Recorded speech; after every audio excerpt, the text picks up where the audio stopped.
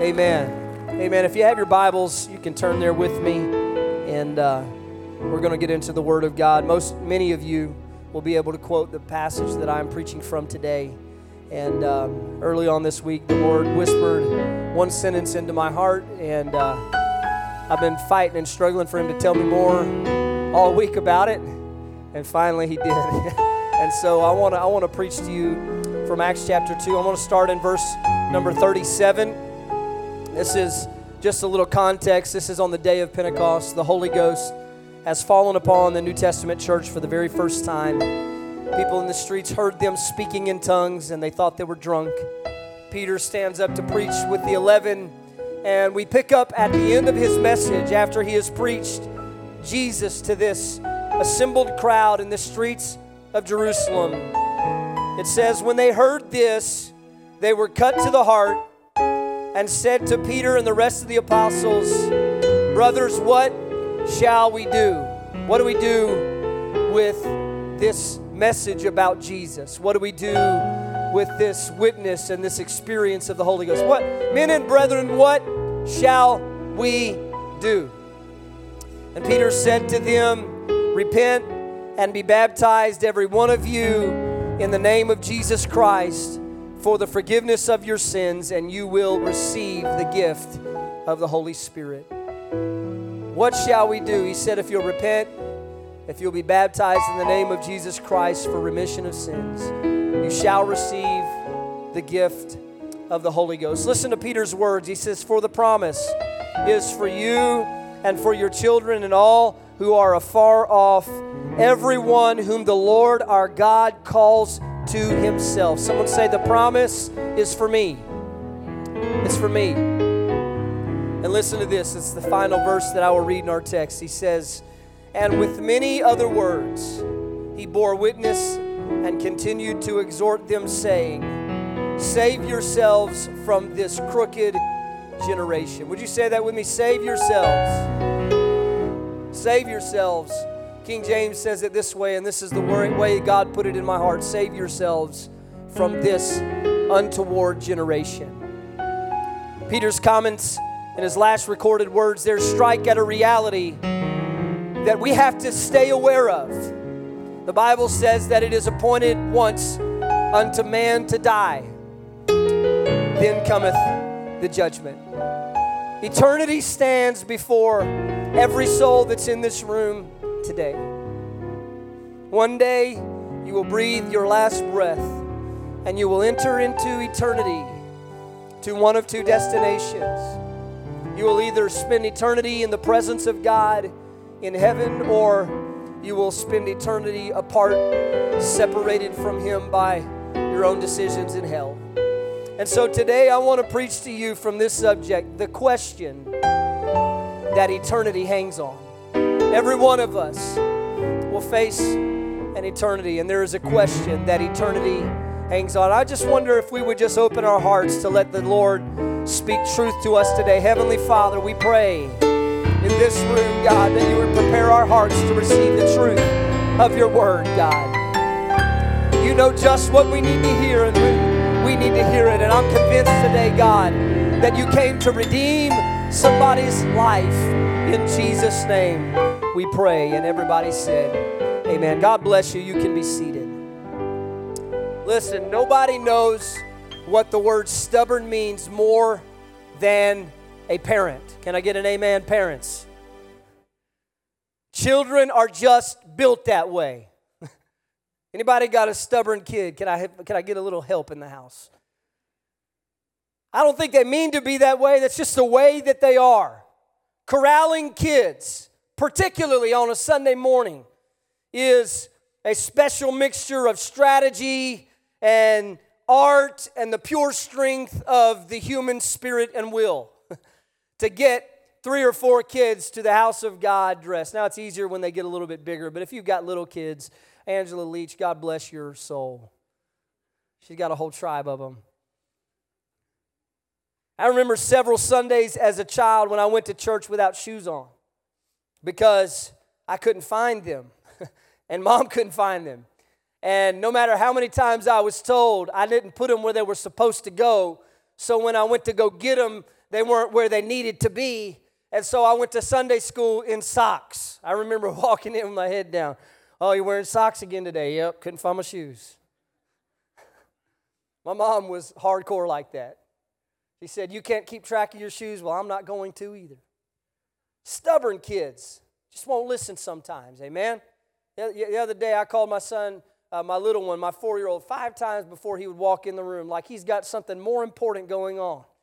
Stubborn kids, unruly, hard to be led. Young children are not easily guided. You tell them one thing and they do another, amen? You tell them go left and they go right. They just do the opposite of what, they reach a certain age, around probably 9 or 10, and suddenly they have amassed so much knowledge and experience in life that they no longer need the input or the influence of a parent. They know what they need to do, how they need to do it, and some of them reach it even at the age of 4. I don't know where I came up with that number. Kids, unruly. Anybody ever dealt with an unruly kid? Not ugly, but just hard to be led. Not necessarily rebellious, but just resistant to what they're being told to do.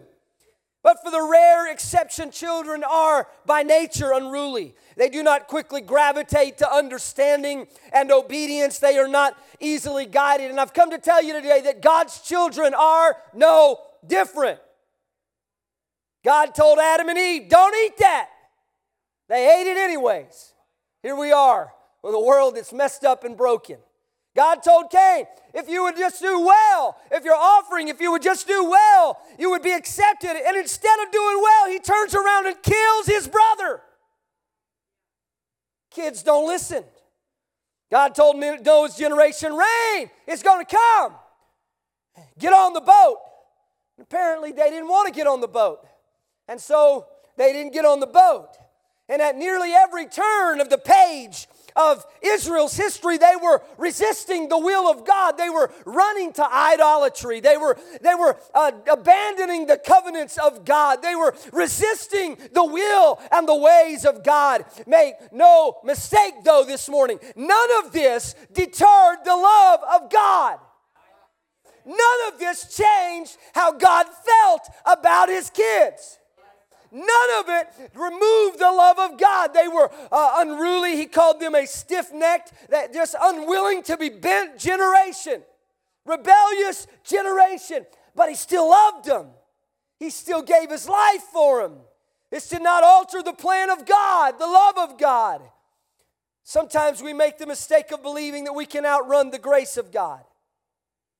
That we can somehow outmaneuver the mercy of God, that we can do enough that is wrong, that God will somehow write us off and say, you're out, you're fired, you're done, you're finished. But that's not the God of the Bible. That's not who he is. It's not what he does. Sometimes we think that we can outmaneuver the mercy of God, that we can somehow sin enough that God stops reaching for us. But hear the words of Jesus as he wept over Jerusalem in Matthew 23:37. Jesus says, oh, Jerusalem, Jerusalem, the city that kills the prophets and stones those who are sent to it. How often would I have gathered your children together as a hen gathers her chicks under her wings? But you were not willing. God says, I sent prophets, I sent preachers, I made covenants, I made a way where there didn't seem to be any way. I delivered my people, I gave them every opportunity to come to me. And he said, even when they killed my prophets, I still would have gathered them together. I still would have loved them. I still would have given them mercy, but they would not. Jesus, speaking to a generation who has rejected prophets, who's killed the messengers of God, who's closed their ears to truth, who has worked against the will and plan of God, who has bucked off divine authority, who is all about self-realization and self-actualization. And to the city that kills the prophets, he doesn't just say there was a moment in time, there was a day where I would have gathered you, but he says this, he says, to those who kill my prophets, who silence my truth, how often would I have gathered you together? So many times you don't even know that on the other side of your sin, there's a God that's saying, come on in. Come on a little bit closer. I still love you. I still care about you. How often would I have gathered you together? You see, God's love is not impacted by your resistance. God's love is not changed by your sin. He loved His people even while they were rejecting Him. John chapter 1 says that He came unto His own, and His own received Him not. He came unto His own people, His covenant people, and they did not recognize Him, and they would not receive Him. Instead of the love that He showed, and instead of the ministry of setting the captives free that He had done for 3.5 years on the earth, they didn't receive Him warmly. They resisted Him, and ultimately the Scripture tells us that they sent Him to a cross and they crucified Him. And while He's hanging on the cross, this is the same Savior that spoke forgiveness over those who were crucifying Him without a cause. Father, forgive them, for they know not what they do. Hear me today. They resisted, they rejected, they refused, they placed Him on a cross, and none of this impacted how He loved them. None of it changed how He cared for them. I'm confident today that there is nothing that you can do. Somebody hear me really clearly. There is nothing that you can do to make God love you any less. There is nothing that you can do that will dissuade this God, this Jesus. I preached about it. I can't get away from this passage in Matthew 19. It tells the story that He's the one that leaves the 99 who are found and chases after the one that is lost. What we would do is we would spend time explaining why the one was mistaken and why they were rebellious and why didn't they just stick with the plan and the process. Not Jesus. Jesus is the shepherd that says, I'll leave the 99 and I'll go search out and find the one that is lost, because nothing that sheep has done has dissuaded the care of the shepherd. And I'm here to tell you, nothing that you can do can change the love of God in your life. But I'm a drug addict. That's okay. God still loves you. But I've been deep in sexual sin. That's okay. God still loves you. But I've been an alcoholic and you don't know the things that I've done and the things that I've said and how I've resisted God and the mistakes that I've made and the mess that I've made of my family doesn't dissuade the love of God. God still loves you no matter what you've done. Look, I know I'm preaching simple here. But somebody needs to hear and grab a hold of this truth, that there is nothing that you can do to make God love you any less. There is no sin that is too dark that He will not forgive it. There is no mess too big, no pit too deep that He cannot pull you out of it. His love is unfailing. His mercy is unending. And His grace never runs out. There is no soul that God does not love. But I would be failing to tell you the truth today if I didn't tell you that hell will be filled with souls that God loves. I wouldn't be doing you any favors today if I left it there and you walked away feeling affirmed that, well, God loves me and it'll all work out. Because the question that eternity hangs on is not, is there a God who loves me? That's not the question. Because His love is unquestionable. He proved, God commendeth His love for us in that while we were yet sinners, Christ died for us. While we were sinning, while we're resisting, while we're rejecting, He proved that He loves us. The question of heaven and hell is not, is there a God that loves me? That's already been settled. The issue of eternity is not hinging on whether God loves us. He does. God so loved the world that He gave His only begotten Son, that whosoever believeth on Him should not perish, but have everlasting life. Our eternity is not hanging on whether there is a God who loves us. And listen, eternity is not hanging on whether there is a sufficient Savior or not.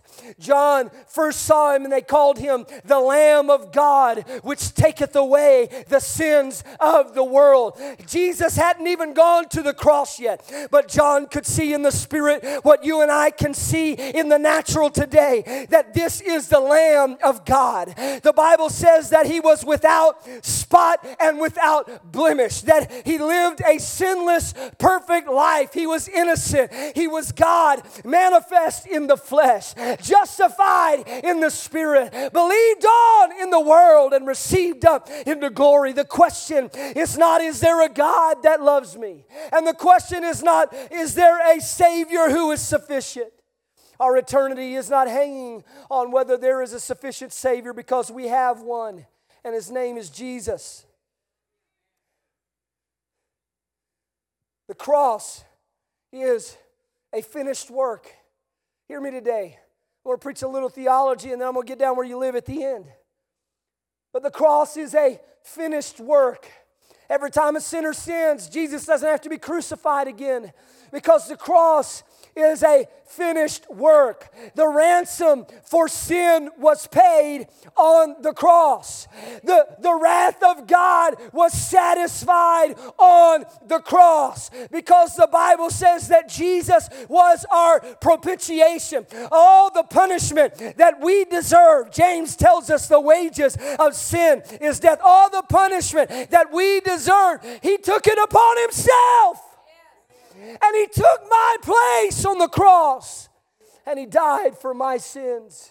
The question is not, is there a sufficient Savior? Because the cross is a finished work. Hebrews 10 tells us that Jesus died once for all. The price has been paid. The ransom has been registered in heaven. And our eternity is not hanging on whether there is a sufficient Savior or not. He's everything that we need and more. And do not make the mistake of thinking that Jesus just coasted along. He suffered temptation at the hands of the tempter. But for you and for me, He denied Himself. He suffered temptation in the garden and didn't really want in His flesh to go to the cross. But He said, nevertheless, not my will, but thine be done. And hear me today. If you're wondering, is eternity hanging on whether or not Jesus is sufficient? No, it's not. Jesus is sufficient. Jesus is enough. He's already done the work of salvation for every man. It is available to every man. So the question is not, is there a God that loves me? The question is not, is there a sufficient Savior? Jesus proved His sufficiency when His spirit returned to His body and He stepped out of the grave. When He overcame death, hell, and the grave, I think that settles the sufficiency question. Can I get an amen? See, our eternity is not hanging on that. That's not the question, because that question has already been answered. And listen, the question is not, is there an available promise? Because in our text, Peter begins to preach on the day of Pentecost. Just minutes before our text, Peter was both a witness and participant to the first outpouring of the Holy Spirit in the upper room. 120 people were miraculously baptized with the Holy Ghost and fire. And the Bible says they all, somebody say they all.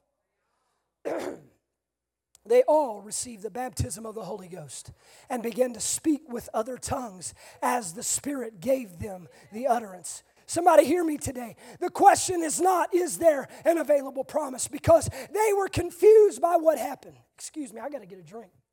Amen. Somebody say a prayer for my voice right now. The question is not, is there an available promise? Because Peter had witnessed it. And the men and women gathered in the streets of Jerusalem, they saw it too. That's why they said, what is happening here?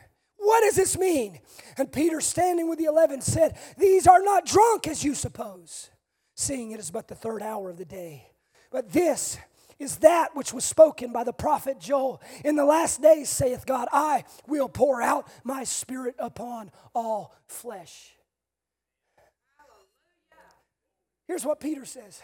He says the promise Joel prophesied about 800 years ago, it's now available. It's now here. It has arrived. It's in this place.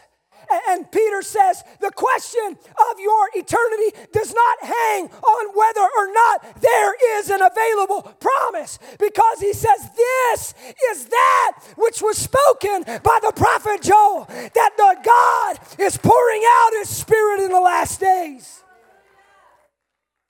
It's not whether there is an available promise. As the outpouring flowed out of the building into the streets, the crowd gathered, men out of 16 nations, wondering what does this tongues thing mean? And Peter says this is the promise of the Father. And Peter preached that the promise was available. He seized the moment and he preached to the growing crowd. And he boldly points out the promise of the Father is being poured out on the people. He preached the promise is for you. It's for your children. It's for all those that are far off, even as many as the Lord our God shall call. It's available. Peter preached an available promise. He preached that the same Jesus that they had gossiped about, that they had resisted, that they slandered and crucified, had been raised from the dead and was now pouring out the Spirit in the same streets where they screamed, crucify Him. In Acts 2:32, he said this Jesus God raised up, and that of that we are all witnesses. And being therefore exalted at the right hand of God, and having received from the Father the promise of the Holy Spirit, He has poured out this that you yourselves are seeing and hearing. Peter settled the question, is there an available promise? Yes, there is. Listen, I don't care who you are or where you're from. You are qualified to receive the baptism of the Holy Ghost. You are qualified. No matter how much you've sinned, God loves you. No matter how far you felt, there's a sufficient Savior. And listen, no matter what you've done, there is an available promise. Peter said, this promise is for you. He preached the promise was available and pointed them to the fact that the same Jesus that they had rejected was now Lord and Savior. Let all the house of Israel know, therefore, assuredly, that God has made Him both Lord and Christ, this Jesus whom you crucified. They rejected Him, and before their eyes there was miraculous evidence of His promise and of His power. And when Peter said that, they were cut to their heart, the Bible said, and they asked a question. They said, men and brethren, what do we do? How do we respond to the fact that truth came to our world and we rejected it and put it on a cross?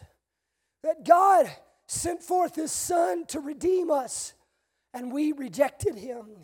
How do we respond to that?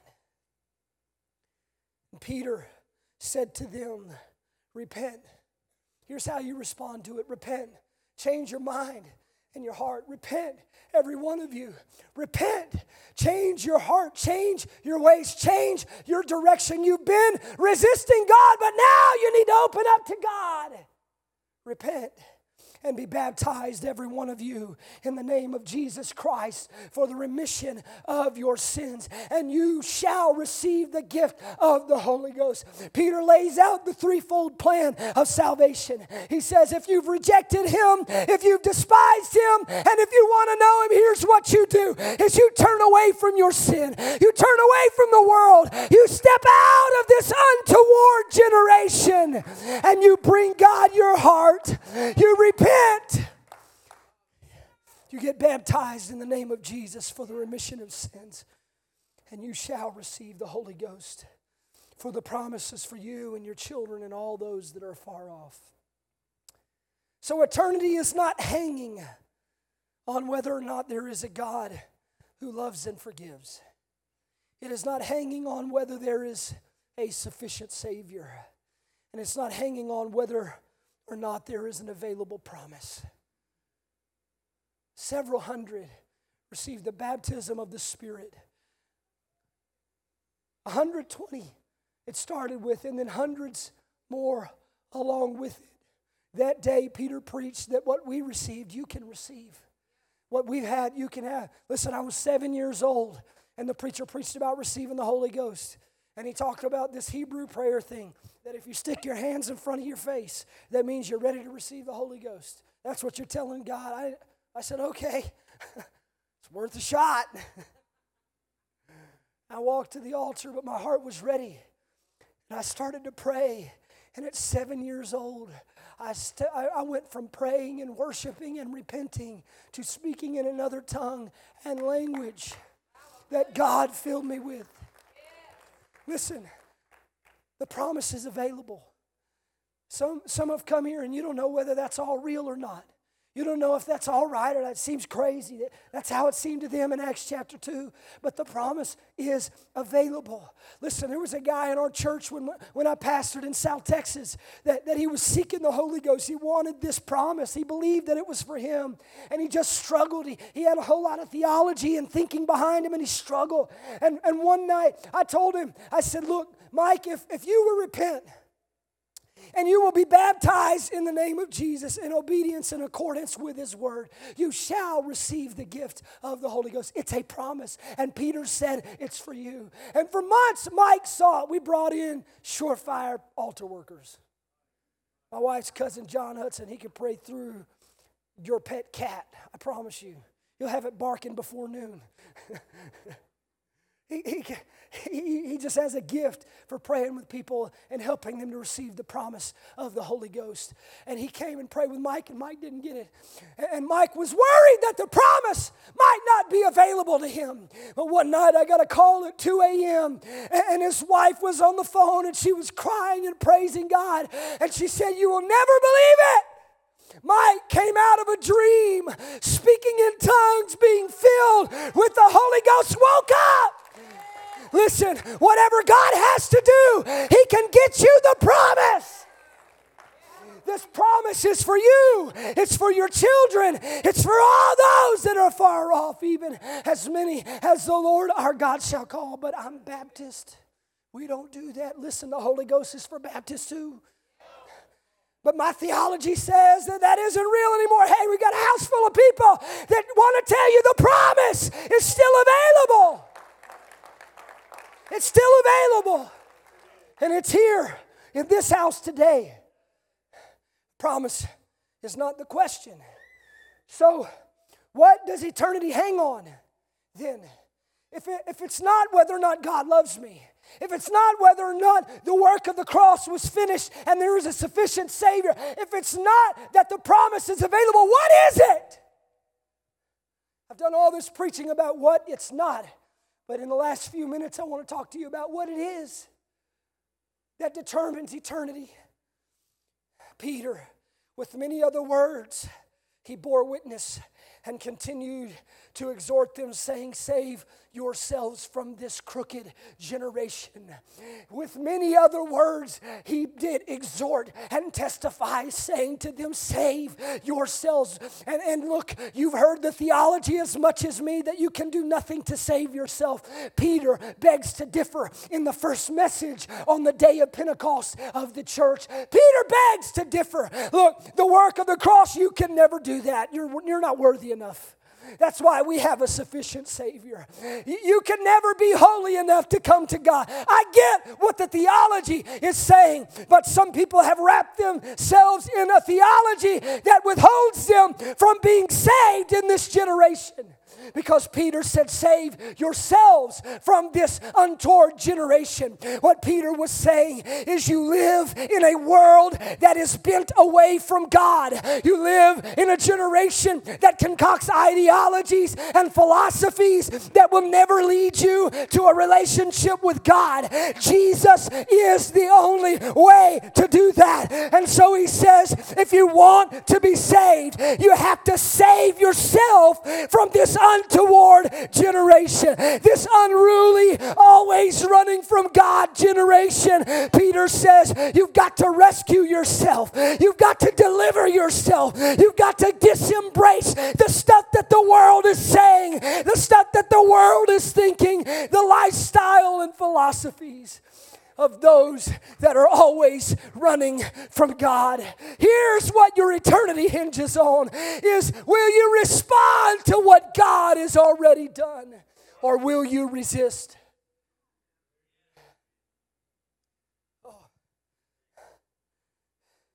Peter culminates the message with hard-hitting words, save yourselves from this untoward generation.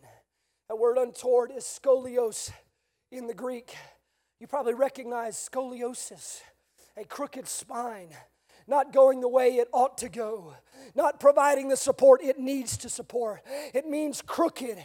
It means perverse. It means unable to be led, not easily convinced, skeptical, doubtful. And Peter understood the people that he was preaching to were living in an age that had put Jesus on the cross. They were living in a religious society of people who went to church all the time but didn't recognize God when he showed up. And they recognized, Peter recognized what their real challenge was, is they could be like everybody else and be lost. They could adopt the ideas and the pursuits of the world and be lost. They could resist the will of God and be lost. Or they could save, deliver, rescue themselves from an untoward generation. You see, God has done everything necessary for you to be saved. It's already done. Brother Toby, please come and just softly play. It's already done. The work of the cross, Jesus said it is finished. The promise has come on the day of Pentecost. Everything is in place for you to meet eternity, ready to meet your Maker. Everything that you couldn't do, He's already done. He's already done. So the question today is not will God. The question today is will you? Because I told you in the beginning of this message, God loves you. Some of you will listen to my voice today. You'll walk out and you'll never give Him another thought. He still loves you. He still calls to you. Is it okay if we preach about eternity in 2020? Here's the question, church member, is can you save yourself from this untoward generation? God has done everything necessary, but your eternity hangs on whether or not you will choose to incline your heart towards heaven. Peter was preaching that a necessary step to making your calling and election sure is the decision to break ranks with an unbelieving, God-resisting, truth-hating world around you. That was a generation that produced religion that held people out of heaven rather than brought them into it. Man-made rules couldn't discern the voice of God. It was a generation that was moving in the wrong direction. An untoward generation. I submit to you that's where we live today. Because this world will fill your heart and your head with ideas and pursuits that will only cause you to be carried away. And what Peter was saying that day with not just one sentence, but Peter spent the rest of his time after he preached Acts 2:38, spent the rest of his time dealing with this issue, is can you save yourself from an untoward generation? Can you divorce yourself from doubt in order to be saved? Can you choose to put God above your own desires and your own thoughts? Listen, we've got a generation that is changing definitions all the time. The Bible says that in the last days they will call good evil and evil good. And if you haven't noticed, Christianity has become public enemy number one. Why? Because there is a world and a system that is set up to lead you away and not be easily guided to truth.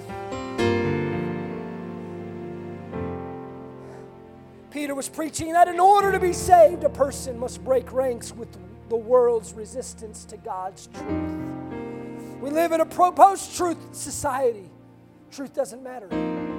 Just the pieces and parts of it that I can harvest to leverage my political persuasion or my theological belief. Truth doesn't matter to the media. Truth doesn't matter to social media. Truth doesn't matter to a lot of people anymore. But Peter said, if you want to be saved, it has to matter. It has to matter. Romans 1 was not that the problem was not that they did not know God. The problem was that they did know God and they still did not acknowledge Him as God. Listen, people will not go to hell because of what they do know. Because when the gospel will be preached in every land, then He'll come. People will not go to hell because they did not know. People will go to hell having known. Romans 1 said they knew God, that they saw that He was God. They saw that there was a God, and they did not acknowledge Him as God, but rather they worshiped the creature more than the Creator, and they exalted their own desires, and they had idolatrous lifestyles, and they got so far away from God that He turned them over to themselves. And as a result, truth fell in the streets. Sexual identity and gender and all of that changed. That's Romans 1. You would think it's talking about today, but it's Romans 1. In Roman society, they were living in an untoward generation. And Peter says, if you want to be saved, you got to save yourself. Somebody say, save yourself from this untoward generation. You see, in closing, I want to tell you this, that the beliefs and the systems of this world are set up by Satan. 2 Corinthians 4 Paul says, we have renounced the hidden things of shame, not walking in craftiness, nor handling the word of God deceitfully, but by manifestation of the truth, commending ourselves to every man's conscience in the sight of God. But if our gospel is hid, it is hid to them that are lost, in whom the God of this age has blinded, who do not believe, lest the light of the gospel of the glory of Christ, who is the image of God, should shine unto them. Listen, he's saying that there's a world that's meant to hide God's presence from the people who God loves. And so you've got to save yourself from this untoward generation. For we do not wrestle against flesh and blood. I'm not preaching about people, but listen, there are spirits behind ideas, there are spirits behind beliefs, and there is a spiritual realm that is at war for the souls of humanity. And Peter is saying you've got to pick a side. You cannot stay in the world, live like the world, think like the world, act like the world, and receive the salvation that God has for you. Save yourselves from this untoward generation. Because hell has organized an entire culture around a single purpose. And that is to create conditions in which men and women will be resistant to the truth of God. And if we're not careful, hear me today, this is a different message, but if we're not careful, the world will shape what lies within us.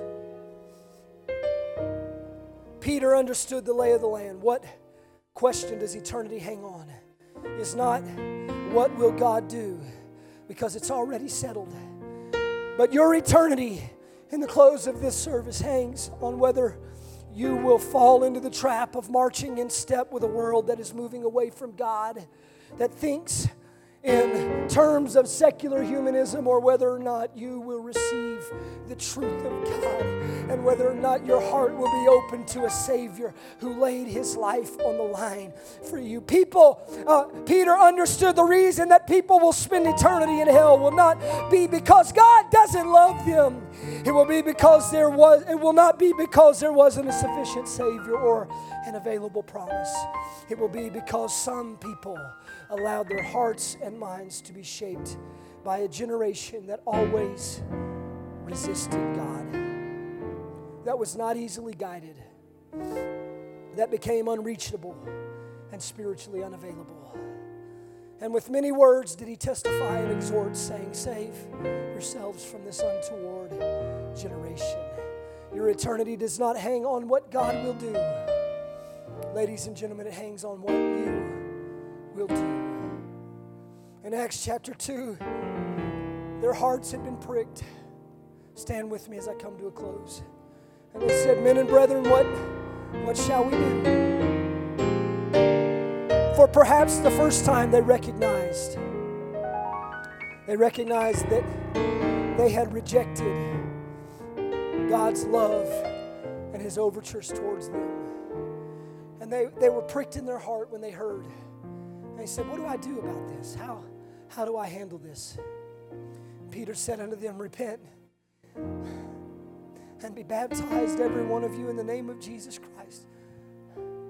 Peter wasn't alluding to ritual, but a deeply personal moment of repentance before God, where someone would say, God, please forgive me for my sins and deliver me from myself.